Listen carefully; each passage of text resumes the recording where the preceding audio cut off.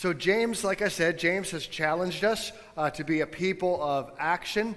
James tells us that faith without works is dead. So he's very direct about this, that faith is not just something that's here, that's where it begins, but it's also something that gets lived out in our lives. And, before we dive into the book of James, I want to ask you a question. Honestly, it's kind of a deep and reflective question, and you're like, wait a minute, I thought by contract you had to wait till the end of the sermon for that. Well, sorry, I'm going to jump the gun on it, okay? So we're going to get started with this early today. Let me ask you this. When you stand before God someday and answer to God for the way that you lived, what will you say? You might say, well, I'm not planning on doing that. Well, here's the deal. Romans 14:12 says, yes, everyone will give a personal account to God. So it's going to happen. The question is, what will you say? We've all been given one life to live for the Lord. How are you doing at stewarding that? I'm sure for all of us, there are moments that we are not the most proud of. We look back and say, yeah, that was not my best. We all have that. Maybe for some you look and you say, there's been struggles, but as a whole, the trajectory keeps kind of moving closer and closer to Jesus. That's awesome. Maybe for others you say, I have been more serious about this in the past, but honestly, I'm just kind of treading water spiritually right now. I'm not really going under, but I'm not exactly moving forward in faith either. Or maybe for you say, honestly, I'm kind of backsliding. I've kind of fallen off the wagon here. I'm just not taking this as seriously as I used to. Well, friend, wherever you're at on that continuum, I want you to know that I'm so thankful that you're here today. I believe that it's no accident that you are. I believe that the Lord has brought us together here, and I believe that God loves you, and God wants you to know personally how much He loves you, how much He cares about you, how much He wants a relationship with you. So James is going to be real direct with us about this stuff because he wants us to know Jesus and to be able to live that out. And he's going to start off with an illustration about kind of quarreling and coveting, but it's really talking at a deeper level. It's talking about how our lives as followers of Jesus should look different than the way the rest of the world looks. James 4, verse 1. What is causing the quarrels and fights among you? Don't they come from the evil desires at war within you? You want what you don't have, so you scheme and kill to get it. You're jealous of what others have, but you can't get it, so you fight and wage war to take it away from them. Yet you don't have what you want because you don't ask God for it. And even when you do ask, you don't get it because your motives are wrong. You only want what will give you pleasure. So again, worldly living versus godly living. This is what James is talking about. And he shows it with conflict, right? That we're all going to have it as long as you're a sinner living around other sinners in a fallen, sinful world. There's going to be some conflict. There's going to be some strife. And so James is challenging us to live out, whether it's conflict or anything else, to live this out in a godly way. See, Christians are called to be a people who live in a way that is countercultural. That means we don't just follow the ways of the world, we live the way that God calls us to live. And it doesn't mean we're like angry or judgmental or mean toward the world. No, our job is to be, as Jesus said, to be a light, to be like a city set on a hill. A light in the darkness, so that others can see how good God is. The Bible says that they would see our good works and glorify, not us, but glorify our Father God who is in heaven. So this is our call that the Lord gives us. Now, as human beings, we're all created to have someone like in the center of our lives, someone on the throne of our lives. And of course, as followers of Jesus, we know that should be Jesus Christ. But the fact is, we easily substitute many other things or other persons. And we know what your priorities are Because your true priorities are demonstrated by your actions, not your words. In other words, talk is cheap. We can all talk about our priorities. It's our actual actions that show what these priorities are. For example, I could tell you that my number one priority in life is working out and getting really, really strong. And you would say, no, it's not. We see you. You're very average, okay? You're not super strong, you're just average, okay? That just is what it is. If that's your top priority, well, you're not doing it right, okay? Because the proof's in the pudding, right? Your true priorities are demonstrated by your actions, not by your words. We can get real tangible about this. Let's say you've been driving your car for a while, right? And it's a car you love, and you've had it for a while. It's all paid off and all this good stuff. And unfortunately, one day, it develops a serious mechanical problem. You take it in, and they say, look, we could fix this, but honestly, it's not worth it. It's got like 5 more problems that are ready to happen. This is going to become a money pit for you pretty soon. Well, that's a bummer because you like the car, but you've been saving, and you were planning to continue saving for a while to buy the next car. And you go to the dealership, and the fact is, car prices have gone up like everything else, right? There's shortages and chip shortages and all these problems, right? So you go there, and you see the car that like you can afford with what you've saved up, right? And it's a solid car, but then you see that other car, right? And it's awesome. It's the one you wanted to save for. You needed a little more time to get there, but your car died too soon. And of course, like any good car dealer, they say, hey, no problem. We can get you into that car, right? Here's what it'll take. Here's a loan that we could give you, right? And you could borrow this, and here's your monthly payment. Now, you look at it, and you look and say, funny, that's like pretty much the same as what I give away to the Lord every month, right? So I could have the nice car, right? I'm just going to have to not be generous with my finances for a while. Now don't go out of here and look at somebody with a nicer car and be like, yep, that's who John was talking about. It's not about cars, it's about priorities, right? And it's about generosity, right? And so in that situation, my priorities are going to be shown by my actions. And if what I can afford is here and still be generous, well, I better buy that car, right? Because if my true priority is putting Jesus number one, well, generosity is part of that. It's part of that. Not the only thing, but it's part of that. That's just a simple illustration. Stephen Covey says it this way. He was talking about time management when he said, the key is not to prioritize what's on your schedule. The key is to schedule your priorities. In other words, what really matters, put those on there first. Put the central things on there first. It's not a matter of saying, well, I'm so busy with all this other stuff, I just can't do the important things. No, if it's important, put it there first and let that be central to you. We see our priorities in the way we spend our time, the way we spend our money, the way we invest our lives. Maybe you've seen that classic illustration of the jar, right? That we've got an image of it here. You've got on the left, you've got a jar that's not over the top, right? But on the right, there's one that there's rocks sticking out the top of this thing. The fact is they both have the same amount of stuff in them. The difference is the jar on the left, we put the big rocks in first, the big priorities, and then we poured in all the little stuff, the sand beside it. The jar on the right, we put in all the little stuff first, and then we put in the big priorities. And they simply don't fit.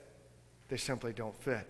Because if you want to accomplish significant things in life, you've got to put those things at first. It's just like if you're scheduling your day, right? You can, if you want to prioritize TV watching, well, okay, you schedule when you're going to do all that, and you see if you get anything else done. And guess what? You won't get anything else done, right? You've got to put the important things first, and then let the TV watching or whatever it is fallen after that. The same is true in our relationship with the Lord. Now, talking about rocks or TV or whatever, these are cute little illustrations, and they may cause us to miss the significance of this. James, he doesn't pull any punches with this. If we're living for the world, if we're putting worldly priorities first and not putting the Lord's priorities first, here's what James says, verse 4. You adulterers, don't you realize that friendship with the world makes you an enemy of God? I'll say it again. If you want to be a friend of the world, you make yourself an enemy of God. Do you think the scriptures have no meaning?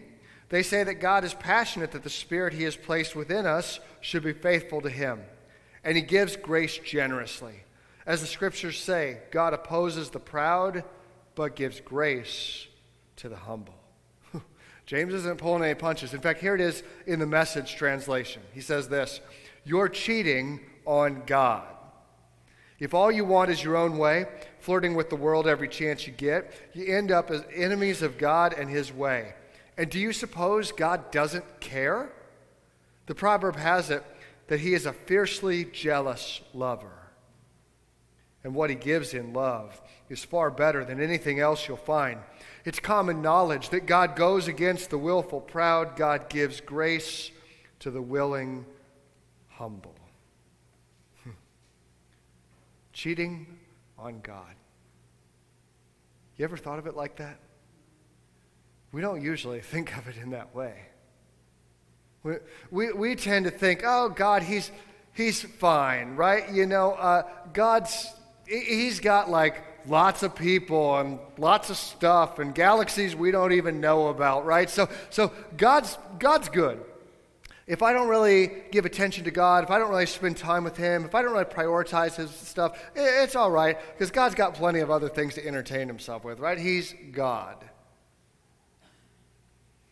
The problem with that is that line of thinking does not understand, in fact, it devalues the way that God looks at you. God loves you more than anybody else in this world ever will. God loves you. God cares about you.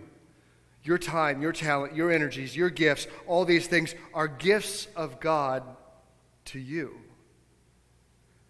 God is jealous for your time. Sure, God's got the whole world, but he cares very directly about you. About you. You may have come here today thinking your life doesn't matter much. People may have told you your life doesn't matter much. You may have believed these lies for years and even decades in your life. Friend, it's not true. It says that he's a fiercely jealous lover.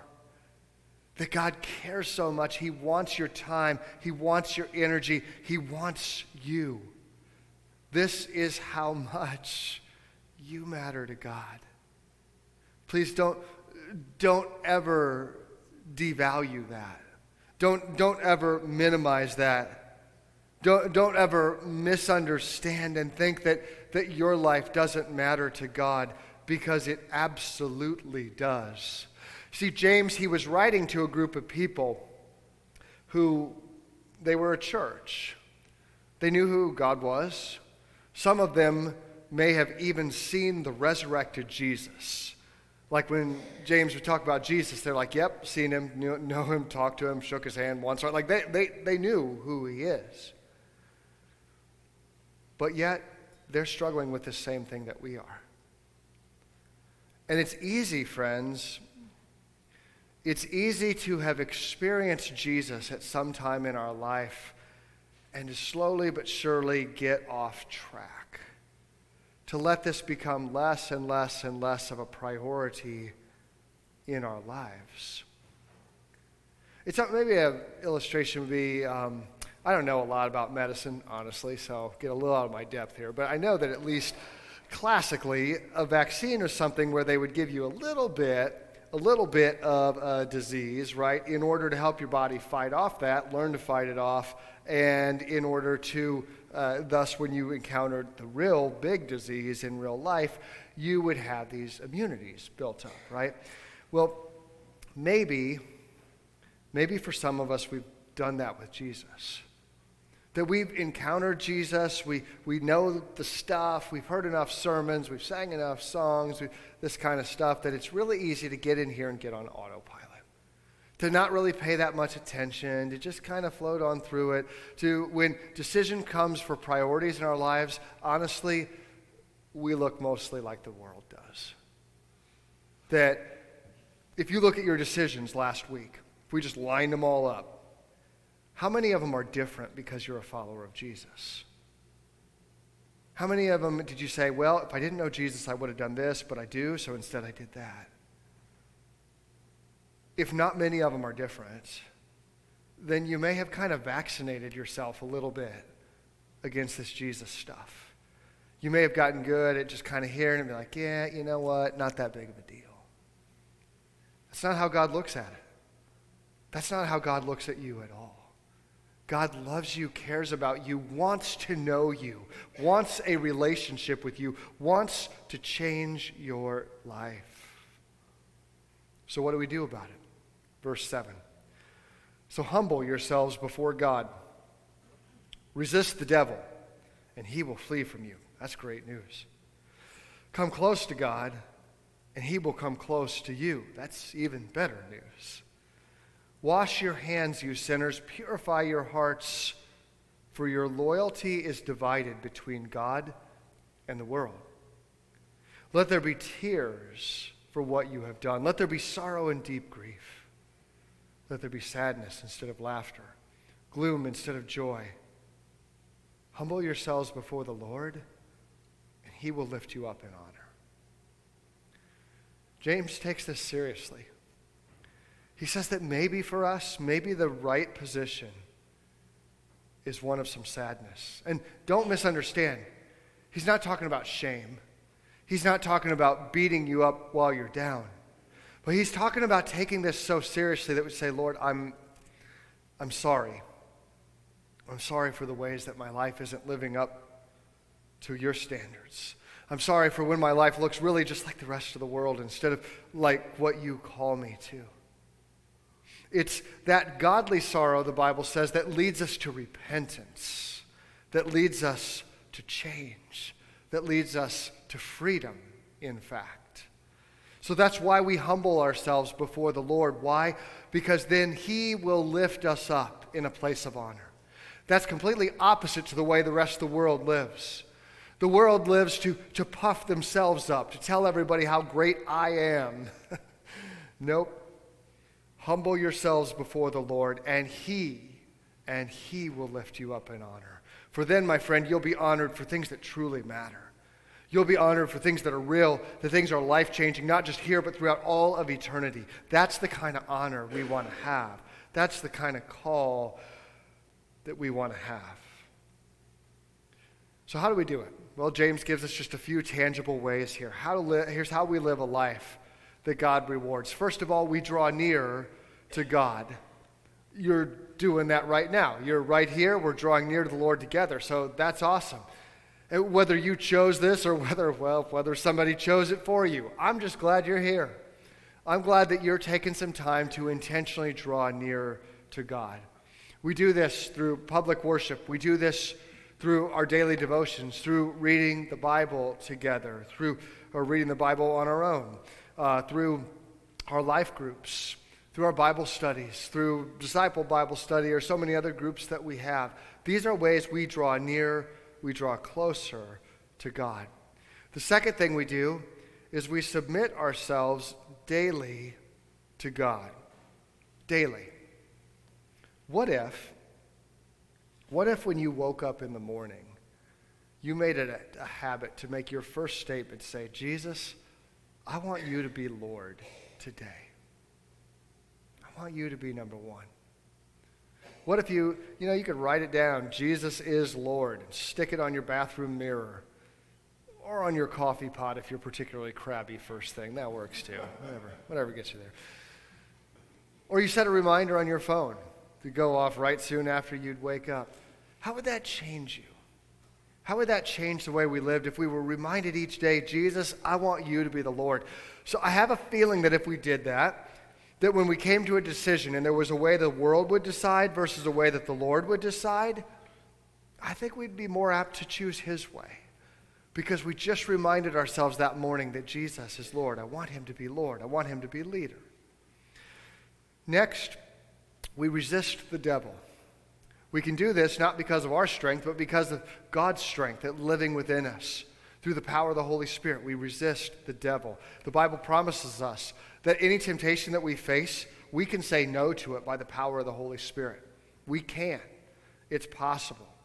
And fourth, we get clean. This is repentance. We take a spiritual bath every day. What if we ended our day this way? What if we said, God, are there ways that today I fell short? I didn't live up to what you called me to. Would you just show me these things? And we confess these things to the Lord. It's good to confess our sins because the Bible says if we confess our sins, he is faithful and just to forgive us our sins, to cleanse us from all unrighteousness. That's everything. That's all our sins. You may say, well, what about those really bad ones? Yep. Jesus, he went to the cross. He paid for those too. So we can be forgiven from all of them. The Bible says that he removes our sins from us as far as the east is from the west. That's pretty incredible. That's what God does for you and for me. So we're going to do something as we wrap up this series this morning. The team that plans this and I, we pray about this stuff, and we felt God leading us to this today. And honestly, it might stretch you out of your comfort zone a little bit, but that's okay. You can do it. I know. How do I know? Because the 8:30 service did it. They did it awesome. So you're not going to let them. You're not going to let them beat you, right? That would be nonsense. What we did is we took some time, a few minutes, to get in small groups. Maybe you're here with your family. That would be great. Get with your family. We're going to pray together. Or maybe you came here by yourself. That's okay. Just jump in with another group. They'll be happy to have you. Maybe you're here with some friends. You could pray with them too. But I want you to ask this one question. What do you need to live a life that God rewards? For you. What's something that you need in your life to live a life that God rewards? Go around, just share that thing, and then would you pray for each other? And I'm going to challenge you to pray out loud. Prayer is not like big fancy words. It's not. It's pretty simple. But if you're here and you're like, I may have a panic attack if I pray out loud, okay, pray silently. That works too. God hears. It's beneficial when we do it out loud because then others can hear too. But would you, I'm going to pray real briefly, and then I'm going to invite you to do this, to gather in groups of maybe 2 or 3 or 4, and just pray for each other around this. While you do it, I'm going to walk around the room, and I'm just going to pray just for our church as a whole, okay? So Holy Spirit, come. Would you fall upon us as we seek you, as we pray to you? Lord, I believe in the power of prayer. I believe that prayer changes lives. And I pray that you would do that work right here and now in our midst. Lord, we love you, and we pray together. In Jesus' name, amen.